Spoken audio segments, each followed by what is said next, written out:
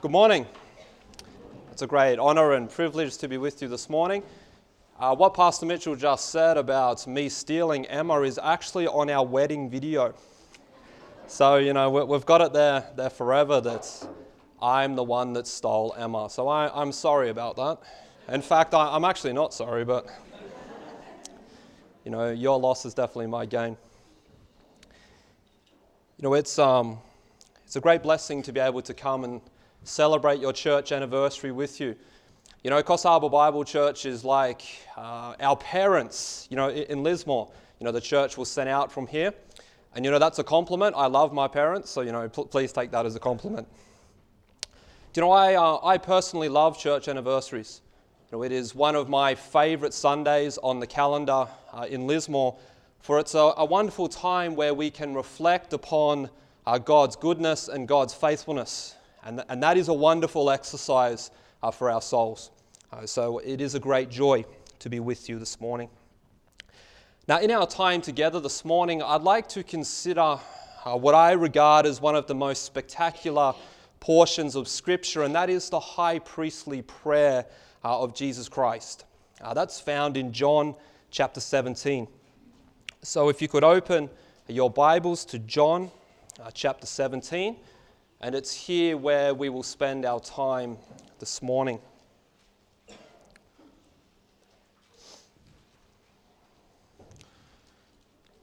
I'm going to preach a sermon this morning that I have entitled The Christian Mission.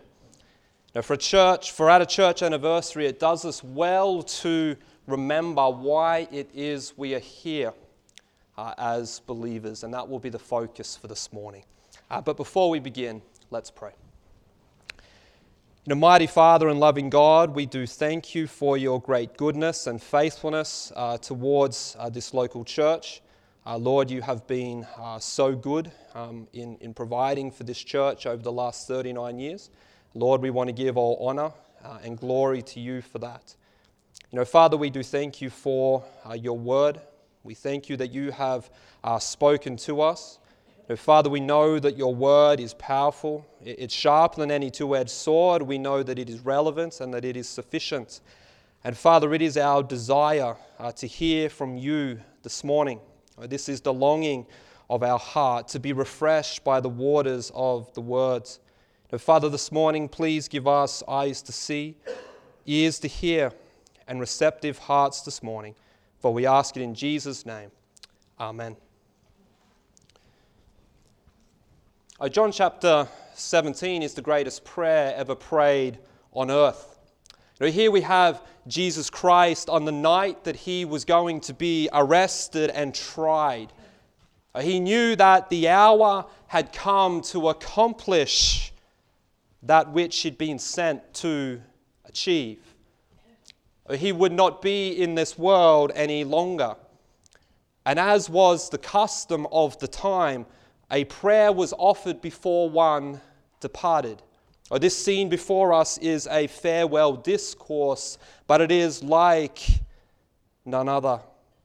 One author commenting on this prayer said, this chapter is the most remarkable in the Bible. It stands alone and there is nothing like it. We have here the prayer of one who spake as never a man spake, and prayed as never a man prayed. We have here a prayer which is singularly full of deep and profound expressions, so deep indeed that we have no line to fathom them. That's John 17. This text is glorious, it's rich. In fact, it's holy ground for the believer for at least two reasons.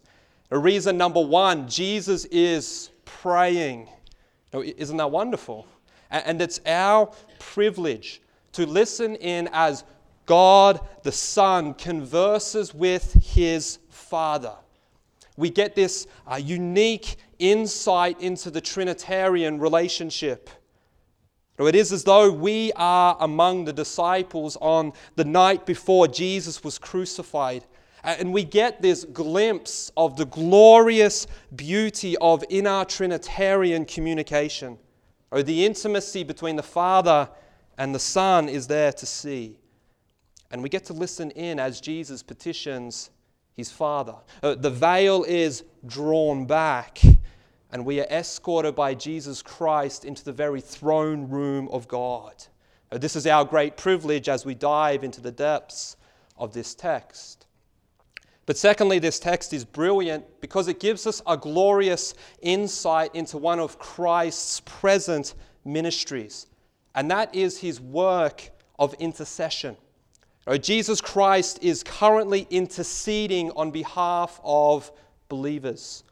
Romans 8:34 says, "Who is he that condemneth? It is Christ that died, yea, rather that is risen again, who is even at the right hand of God, who maketh intercession for us." And this prayer is a foreshadowing of Christ's intercessory work. So this is what this prayer pictures. This high priestly prayer, which should really be known as the Lord's Prayer, can be broken up into three main portions. He prays for himself from verse 1 to verse 5. He prays for the disciples from verse 6 down to verse 19. And then he prays for the church from verse 20 down to verse 26. And this morning I want to draw your attention to the portion of the prayer for his disciples.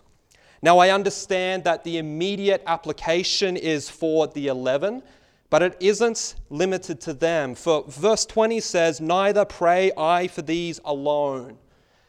And the message that I want to bring this morning is also clear throughout many other New Testament texts. And hence, the mission for the disciples applies equally to us all. So I'd like to take the time to read the portion of prayer that is dedicated to the disciples.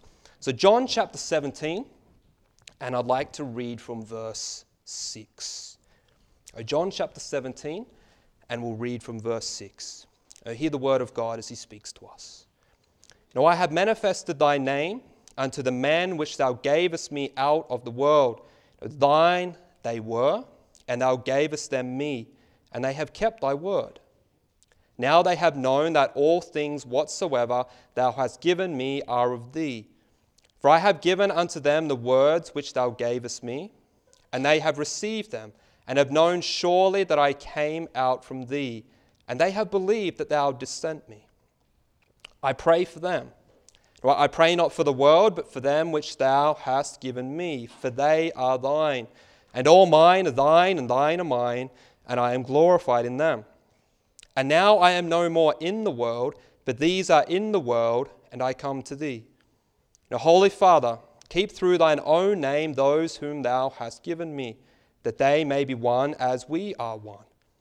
And while I was with them in the world, I kept them in thy name.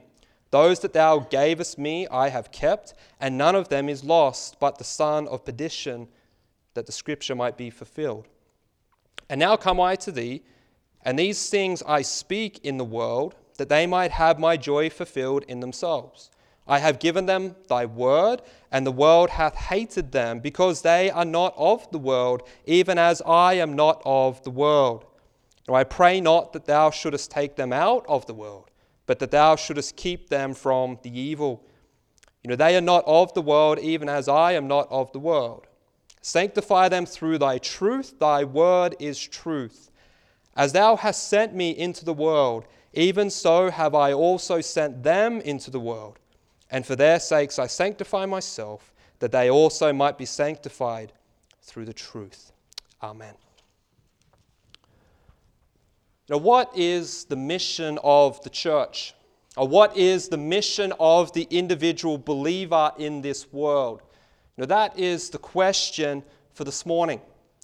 And an important one it is. For what one sees as the mission, or why it is that you and I are here, will shape and govern how we live our lives. It is evident that God has a plan for us, that there is a mission, and that is clear from the very fact that we remain here once we are converted. If there was no point, if there was no plan, would we not just be taken straight to heaven? And yet we are not. Meaning there must be something that we are to achieve that we could not if we were in heaven. And the question is what? So what is the point of the Christian existence in this world? Now, is the primary point to experience fellowship with God? Is that it? Well, if this was the case, wouldn't it make more sense to go immediately to heaven, where fellowship will be perfect and completely unhindered by sin? Are we left here so that we can learn the Scriptures? Is that the point? Well, if so, wouldn't it be better to be taken to heaven where His Word is perfectly known and understood? Or perhaps personal holiness is the primary point of our existence. And yet in heaven we will be made perfect. We will be glorified. We're completely free from sin. So why not take us there immediately? Or maybe praising and glorifying God is the whole point of our existence. But again, going instantly to heaven, where the praise is perfect and eternal, would make more sense. So my friend, there is one primary reason why the church remains on this earth. There is one thing that we can do now that we cannot do in heaven. And this reveals our mission to this world. And it is unveiled in this high priestly prayer. Now, within this prayer, the term world actually occurs 19 times, with 11 of those occurrences within the middle portion of the prayer to the disciples that we are focusing on this morning. So it is evident from the sheer amount of usage that the point of existence in this world was something that Christ wanted to make very clear. But before we delve into this, there's an important exegetical point that I wish to make. When the term world is employed throughout the Scriptures, it can mean one of four things, and context determines the definition. So we can speak firstly of the planet, that which was created by God. This is employed in John 1:10. He was in the world, and the world was made by Him. Secondly, it can speak of the inhabitants of the world, the people who live here. John 3:16, for God so loved the world. Or thirdly, it can be a reference to the inhabitants alienated from God, the unbelievers. John 15:18, if the world hate you, you know that it hated me before it hated you. And fourthly, it can be used to speak of the world system, the world's values, philosophies, worldviews, way of life. And this could be summed up as Satan's system. And this usage is employed in 1 John, a verse I'm sure you know well, love not the world. So it's important to keep these distinctions in mind when we come across this particular term throughout the New Testament. So with that point being made, let's turn our attention to the text. For within it reveals the Christian mission. And I have two very simple headings this morning that I want to consider to help us determine our mission. The first heading is the consecrated mission, and the second heading is two common mistakes. So firstly, let's consider the consecrated mission. Let's read again verse 17 and 18. It says, sanctify them through thy truth. Thy word is truth. As thou hast sent me into the world, even so have I also sent them into the world. Jesus within this prayer for the disciples has been discussing the concept of the world. Verse 11, and now I am no more in the world, but these disciples are in the world. Verse 12, while I was with them in the world, I kept them in thy name. Verse 14, I have given them thy word, and the world hath hated them. Verse 15, I pray not that thou shouldest take them out of the world. Verse 16, they are not of the world, even as I am not of the world. So it's evident that the world is the central theme of this prayer for his disciples. Jesus was concerned about their role within this world that was against God. And hence he first prays for safety. Jesus makes it clear that this world will hate the disciples. They will be against them. And he asks for the Father to protect them. And as an aside, it should not surprise us when this world is against us. For Jesus said, they hated me and they will hate you. So don't be shocked by hostility.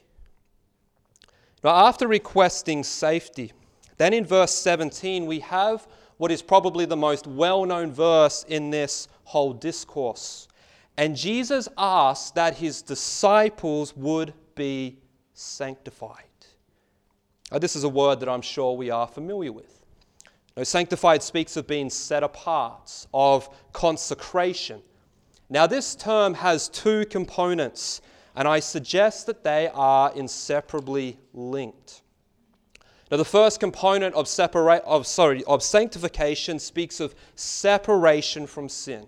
It speaks of personal holiness. And this is what you and I generally mean when we employ this term. Now, we use it to speak of our growth, of the lifelong progressive work of the Holy Spirit through the Word of God that is slowly conforming us to the image of Christ. Now, as believers, we have been saved from the penalty of sin. This is our justification. One day we will be saved from the presence of sin. That happens in heaven. That's our glorification. And in the here and now, we need separation from the power of sin, and that is our sanctification. And this is the daily grind for the believer, who's striving for personal holiness. And according to verse 17, the agent of sanctification is the Word. It is the Scriptures. They are necessary for the believer's sanctification. Sanctification won't come without spending time in the book. The Word is the instrument through which the Spirit performs the inward work of sanctification. But there is a second component of sanctification, and that's the focus in the text, and that is being set apart for a specific use.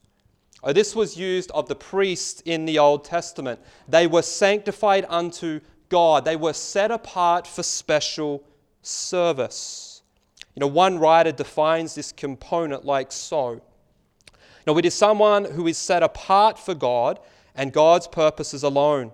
That person will do only what God wants and hate all that God hates. And it is in this way that Jesus was sanctified. John 10:36 says, "Say ye of him whom the Father hath sanctified." So Jesus was set apart in eternity past for a specific use.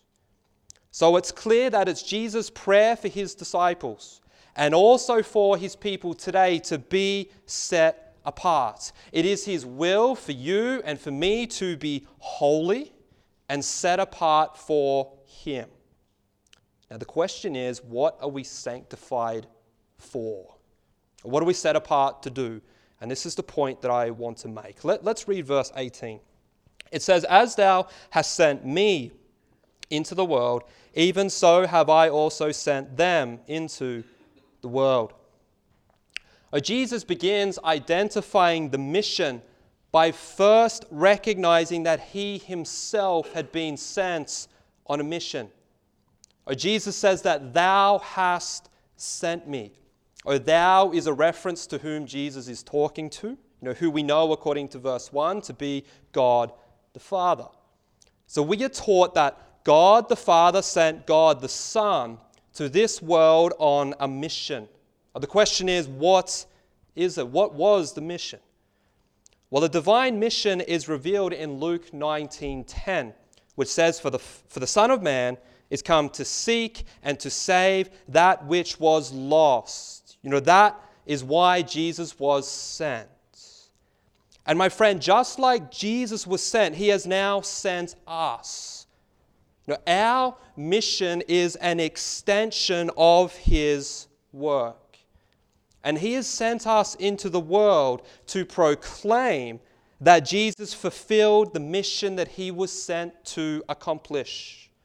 Our mission is to be a missionary. Every Christian, old or young, rich or poor, man, woman, pastor or not a pastor, has been sent by their Lord and Savior with the task to communicate God's truth to others. That, my friend, is our mission. And we better obey, for we are under divine orders. This is my responsibility. It is your responsibility. We are sanctified. We are set apart for this mission. Now, this is why we have been left here, for we could not do this from heaven. Now, we have been set apart and sent by Christ into this world to reach people with the glorious gospel message. That is our reason for existence. That is the mission. You know, this, my friend, is the primary reason the Lord allows His church to remain on earth, to seek and to save the lost. You know, just as Jesus' reason for coming was to seek and save the lost. You know, as the Father sent Jesus, so has Jesus sent you. You know, the Scriptures are very clear that this is the reason we are here. For evangelism, for witnessing, for sharing the gospel. And just in case you're not convinced from this text, let me give you a few more. What about the Great Commission? This text before us is a preview to the Great Commission, where we are told, go and preach the gospel. That's pretty clear. Acts 1:8, ye shall be witnesses unto me. Then there's Matthew 5. Jesus tells us we are to be lights in this world. Philippians chapter 2, holding forth the word of life. 2 Corinthians chapter 5, we are ambassadors entrusted with the ministry of reconciliation. And then there's Romans chapter 10, faith cometh by hearing, hearing by the word of God. And then Romans 10:14, how shall they hear without a preacher? You know, and we could go on. You know, just as Jesus was sent into this world, so too has He sent you. He sent me. You know, this is the mission of the church, and this is the mission of the individual believer, to go into the world. You know, for you to go into Coffs Harbour and share the gospel, reaching people for Christ. This is our divinely ordained purpose of existence. That is the point. And that mission ought to shape and determine how we live our lives. You know, and yet, if we're honest, we often struggle with this, don't we? You know, we don't do this like we should. And there are a pair of vulnerabilities that we are especially susceptible to. And this leads me to the second point this morning, 2 common mistakes. And the first mistake I have entitled worldly obesity. Now you're probably thinking, Brendan, what in the world do you mean? Well, hey, I'm glad you asked. You know, worldly obesity is gorging oneself on this culture. It is indulging in the ways of this world, adopting their philosophies, values, and standards. It is the church or the Christian who strives to be like the world in order to win the world, only for they themselves to become like the world and have absolutely no effect. Because the world sees straight through it, sees it for what it is, and that is hypocrisy. You know, that there is a vulnerability that we must be aware of. You know, yes, we are to be in the world, but we are to be different to them. For my friend, we are not of the world. And yet how often we live the exact same way. You know, we eat, we drink, and we be merry. We must understand that our lives are not some self-indulgence course where we chase bigger homes, nicer cars, greater experiences, wealth, power, fame, which is what so many Christians end up living for. But that's not the point of our existence. You know, we are here for spreading the good news of Jesus Christ. And to do this effectively, we cannot binge feed on this world. You know, we are to be different. Yes, we are to live in this world, but we are not to allow this world to live in us. But unfortunately, how often churches and Christians are just like the world. There is no difference. The catastrophe of compromise is embraced. Beliefs and standards are changed in order to be more seeker-friendly, to be more acceptable. The world is embraced. But this does not work in fulfilling our mission. Do you remember the words of Christ? Be ye the salt in this world. My friend, we are to be salt, not sugar in this world. Being like the world is not the way to win the world. Embracing the way of this world will do little good. If we are to make a difference, we need to be different. In order to be successful in fulfilling our mission, we must not be suffering with worldly obesity. Now, there is a second vulnerability that hinders us fulfilling our mission, and that is worldly anorexia. You'll see what I mean. How easy it is for us to completely withdraw ourselves from this world that we live in. Have no contact with them whatsoever. We practice a form of monasticism where we only spend time with Christians. We lock ourselves away from everyone else. We have no meaningful relationships with the unsaved. We completely purge ourselves from any involvement with the world whatsoever. We fear contamination, so we completely withdraw and treat everyone outside of Christ as though they have some deadly disease that is highly contagious. Our mission is to be fulfilled in this world, and logic tells us that it cannot be achieved if we spend time with no one in the world. How can anyone be won to Christ if we have nothing to do with them? Jesus obviously sensed this problem. For he says in verse 15 that it was not his will for the disciples to be withdrawn from this world. It is not Jesus' will for us to lock ourselves in complete confinement away from this world. He wants us to engage with people around us, have meaningful relationships with unbelievers. Invite non-Christians into your home for a meal. Invite them to church. Share the gospel. Remember, as one preacher said, unbelievers are not the enemy, but the victim of the enemy. How can they be won to Christ if as a church and as individuals we have nothing to do with them? We need to follow the example of Jesus. He took upon himself humanity and dwelt on this earth so that we could be saved. And within his ministry, he was never backward in spending time with publicans and sinners. And if Jesus was willing to do this, then who are we to neglect it? Worldly obesity and worldly anorexia, two vulnerabilities we must avoid in order to fulfill our mission. My friend, the scriptures are clear that we have a divine mission. We are here for a plan. There is a purpose. And you and I have been sent into this world with the glorious gospel message. This is why we are here. And as a church and as individuals, let's be faithful to the mission. Let the gospel light shine brightly and make the conscious effort to establish meaningful relationships with those outside of Christ. Be determined to share the gospel at every opportunity and pray that God would give you opportunities. May we, with God's help, overcome all fear and realize the severity of the situation. And I think this is the point we often miss. For the mission that we have been sent on is a mission for souls. My friend, let that sink in. Eternal destinies are on the line. May that reality hit home, and cure us of any evangelistic slothfulness that may be present in our hearts. In your town, there are thousands of souls that don't know Jesus. There are thousands of souls in my town who don't know Jesus. The question is, what are we doing about it? I understand we don't save, God does, so don't question my theology, it's fine. But faith cometh by hearing. And how will they hear if we don't tell them? How will your neighbor hear? How will your family hear? How will your work colleagues hear if you don't tell them?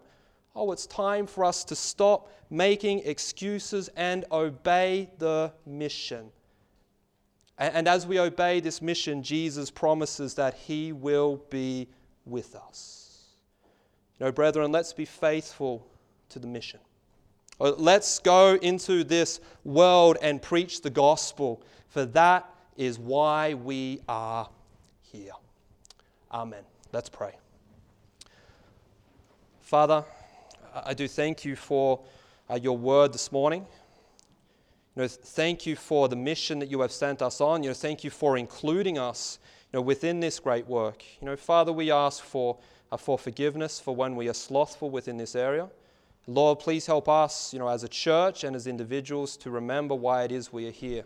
Lord, give us opportunities to speak a word for Christ this week. We pray this in Jesus' name. Amen. Thank you, Pastor.